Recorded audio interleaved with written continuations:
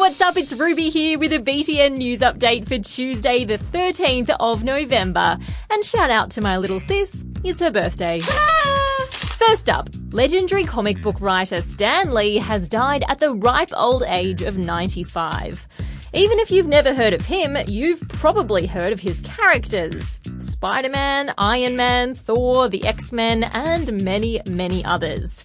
Over the years, Stan made a huge impact in the world of comics. In the 60s, his biggest creations were first put to paper.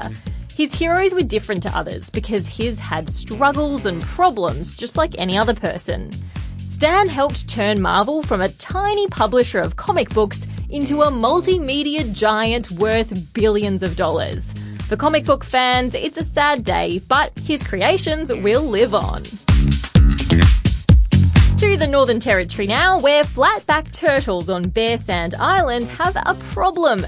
They're all being born female. For the flatback turtles, being male or female isn't just by chance. It's actually got to do with the temperature of the sand they're nested in. If the sand temp is below 29.5, that turtle will be born male. If it's above 29.5, it'll be female. Over the years, the temperature of the sand has been steadily increasing because of climate change. That means more females. In fact, in 2016, it was too hot to produce any male turtles.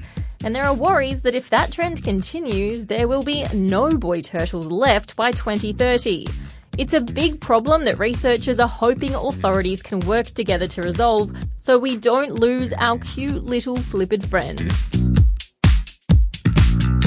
Yesterday I told you about how the food charity Foodbank was upset because their funding was cut in half by the federal government.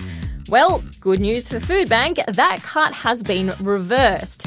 The organisation is breathing a huge sigh of relief, and they've said thank you to the PM Scott Morrison for stepping in. They say it means Aussie families who are struggling around Australia won't have less support after all.